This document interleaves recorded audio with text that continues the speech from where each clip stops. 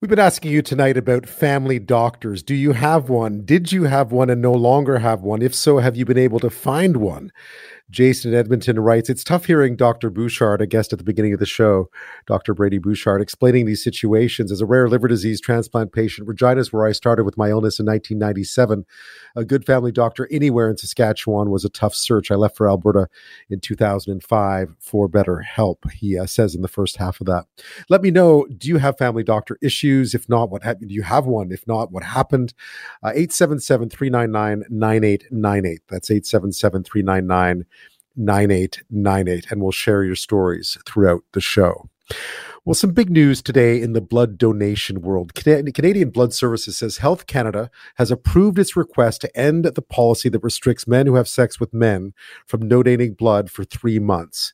Canadian Blood Services asked Health Canada to allow it to scrap questions about gender or sexuality basing screening on higher sexual risk behavior instead. It says starting no later than September 30th this year, potential donors will be asked if they've had new or multiple sexual partners in the last 3 months, no matter their gender or sexual orientation. Liberal MP Rob Oliphant says this is a step on the long march of human rights and ending stigma. 30 years ago, my first partner died of AIDS. And in those intervening years, in those dark years, there was huge stigma. And I understand why Canadians were worried and why Blood Services was worried and why bans were put on. I understand that. But science evolved. And social attitudes evolved, and our understanding evolved about what this virus and any virus is. JP Armstrong is a PhD candidate in the sociology department at York University. He's an instructor in the sociology department at MacEwan University in Edmonton and the vice chair of the Queer and Trans Health Collective. JP Armstrong, thank you so much for your time tonight. Thank you for having me. Happy to be here. So, yeah, I mean, this is one of those issues that I'll be honest with you, I was out of the country for a very long time, and I came back here and was shocked to find out it was still in place. It feels like it's been such a long fight to get rid of this. What was your reaction when you heard the news today? I was so excited. It's a momentous decision. So I've been working on this, researching blood donor policy for the past 5 years, but there's been a policy excluding sexually active men who have sex with men on the books since 1983. So this is the work of thousands of queer researchers and queer activists. So to be a small part of that, I was just so incredibly excited this morning to see that news. Perhaps explain to listeners because it had been it'd been a full ban, I remember back when, and then it'd been gradually reduced to years and then months.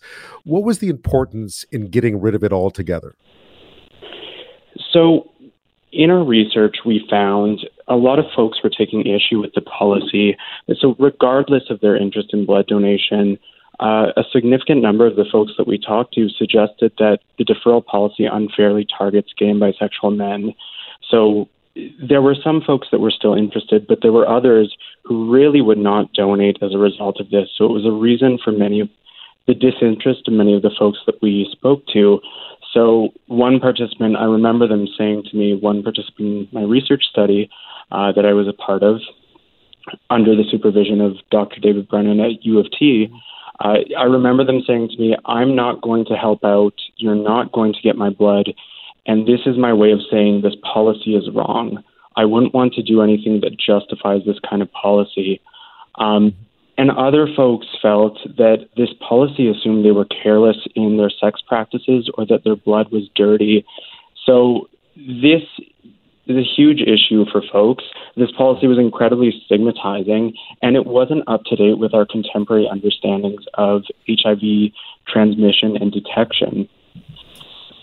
Now, in the clip that we played coming in, Liberal MP Rob Oliphant, who spoke about losing a partner to AIDS many, many years ago, spoke about understanding the fear that had existed, the stigma, spoke about the stigma that had existed as well, and also spoke about how the science had evolved. What has changed? What has changed that allows, and why did it take so long to make this change? So I believe a large part of it was due to stigma, the delays in this change, but we are testing, our ability to test for HIV transmission has increased. It's currently So there's a window period between the transmission of HIV and the detection of HIV. So for a long time, that has been the justification for this deferral period. But now, so Canadian Blood Services uses nucleic acid testing, which can detect HIV in less than 10 days. So the testing and our ability to detect HIV transmission has really evolved. You know, I'll be honest. I'm in my early 50s. I grew up with gay friends who'd never donated blood. Yeah, so there's a large number who won't.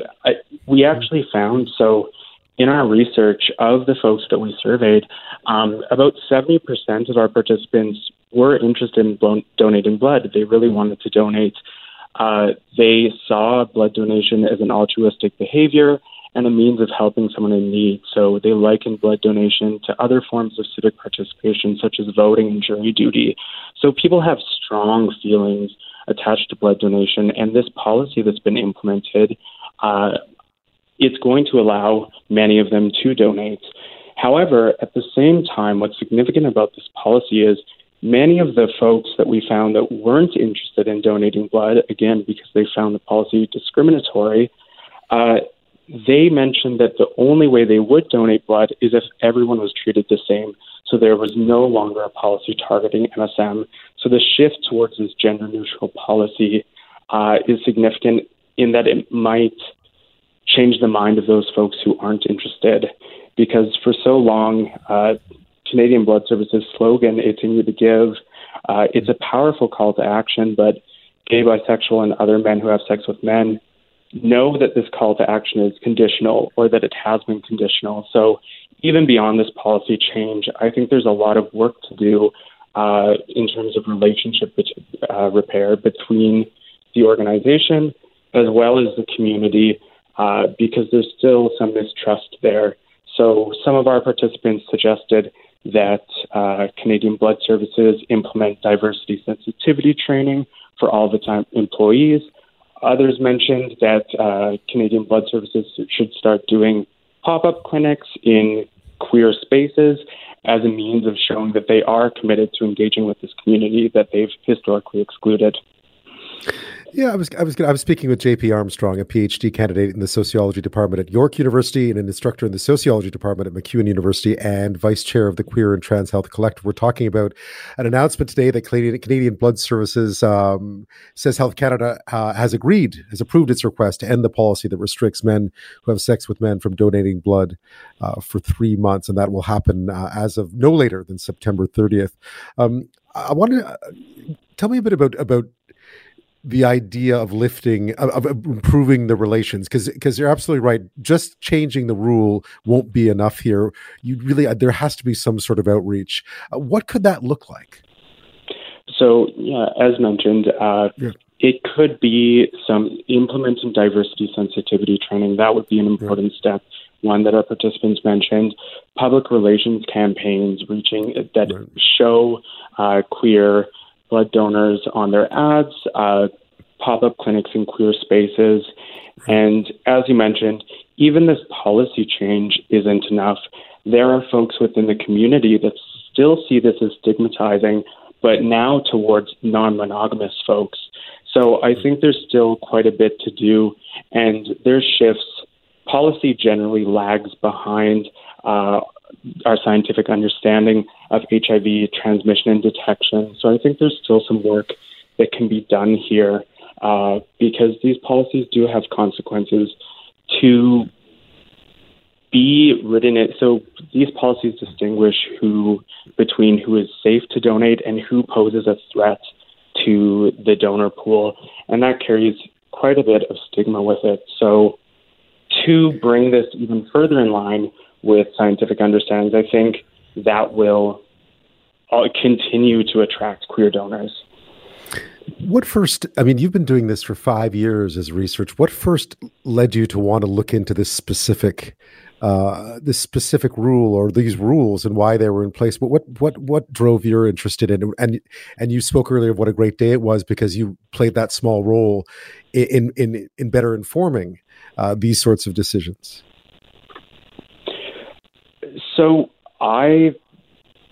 really, my background is not in health research. It's always been around social movements, around public stigma, homophobia. So I am very interested in that function of policy, between the stigmatizing function of policy and how it distinguishes between who has blood that gives life and who has blood that poses a threat to the blood supply.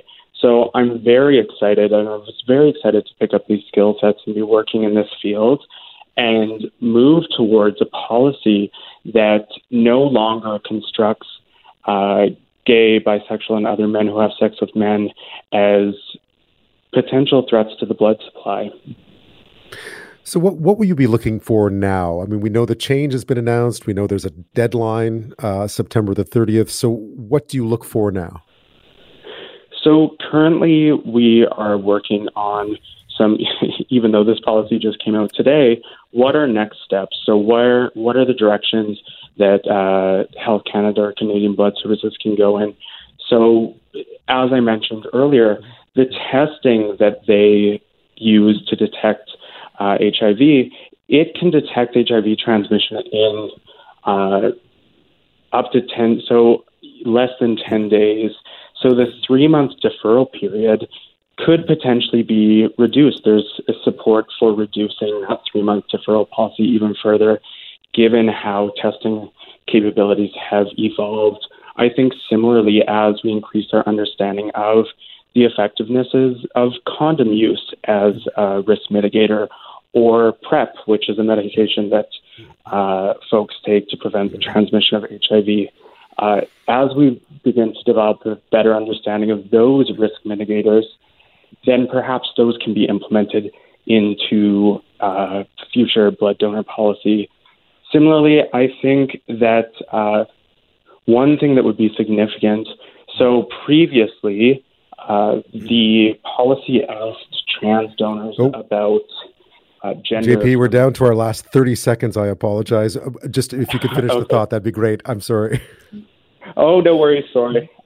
So one thing that they could do, I know that even after implementing this policy or this new criteria, they are not going to have an option for non-binary folk, and that is something that they could do to help attract those donors.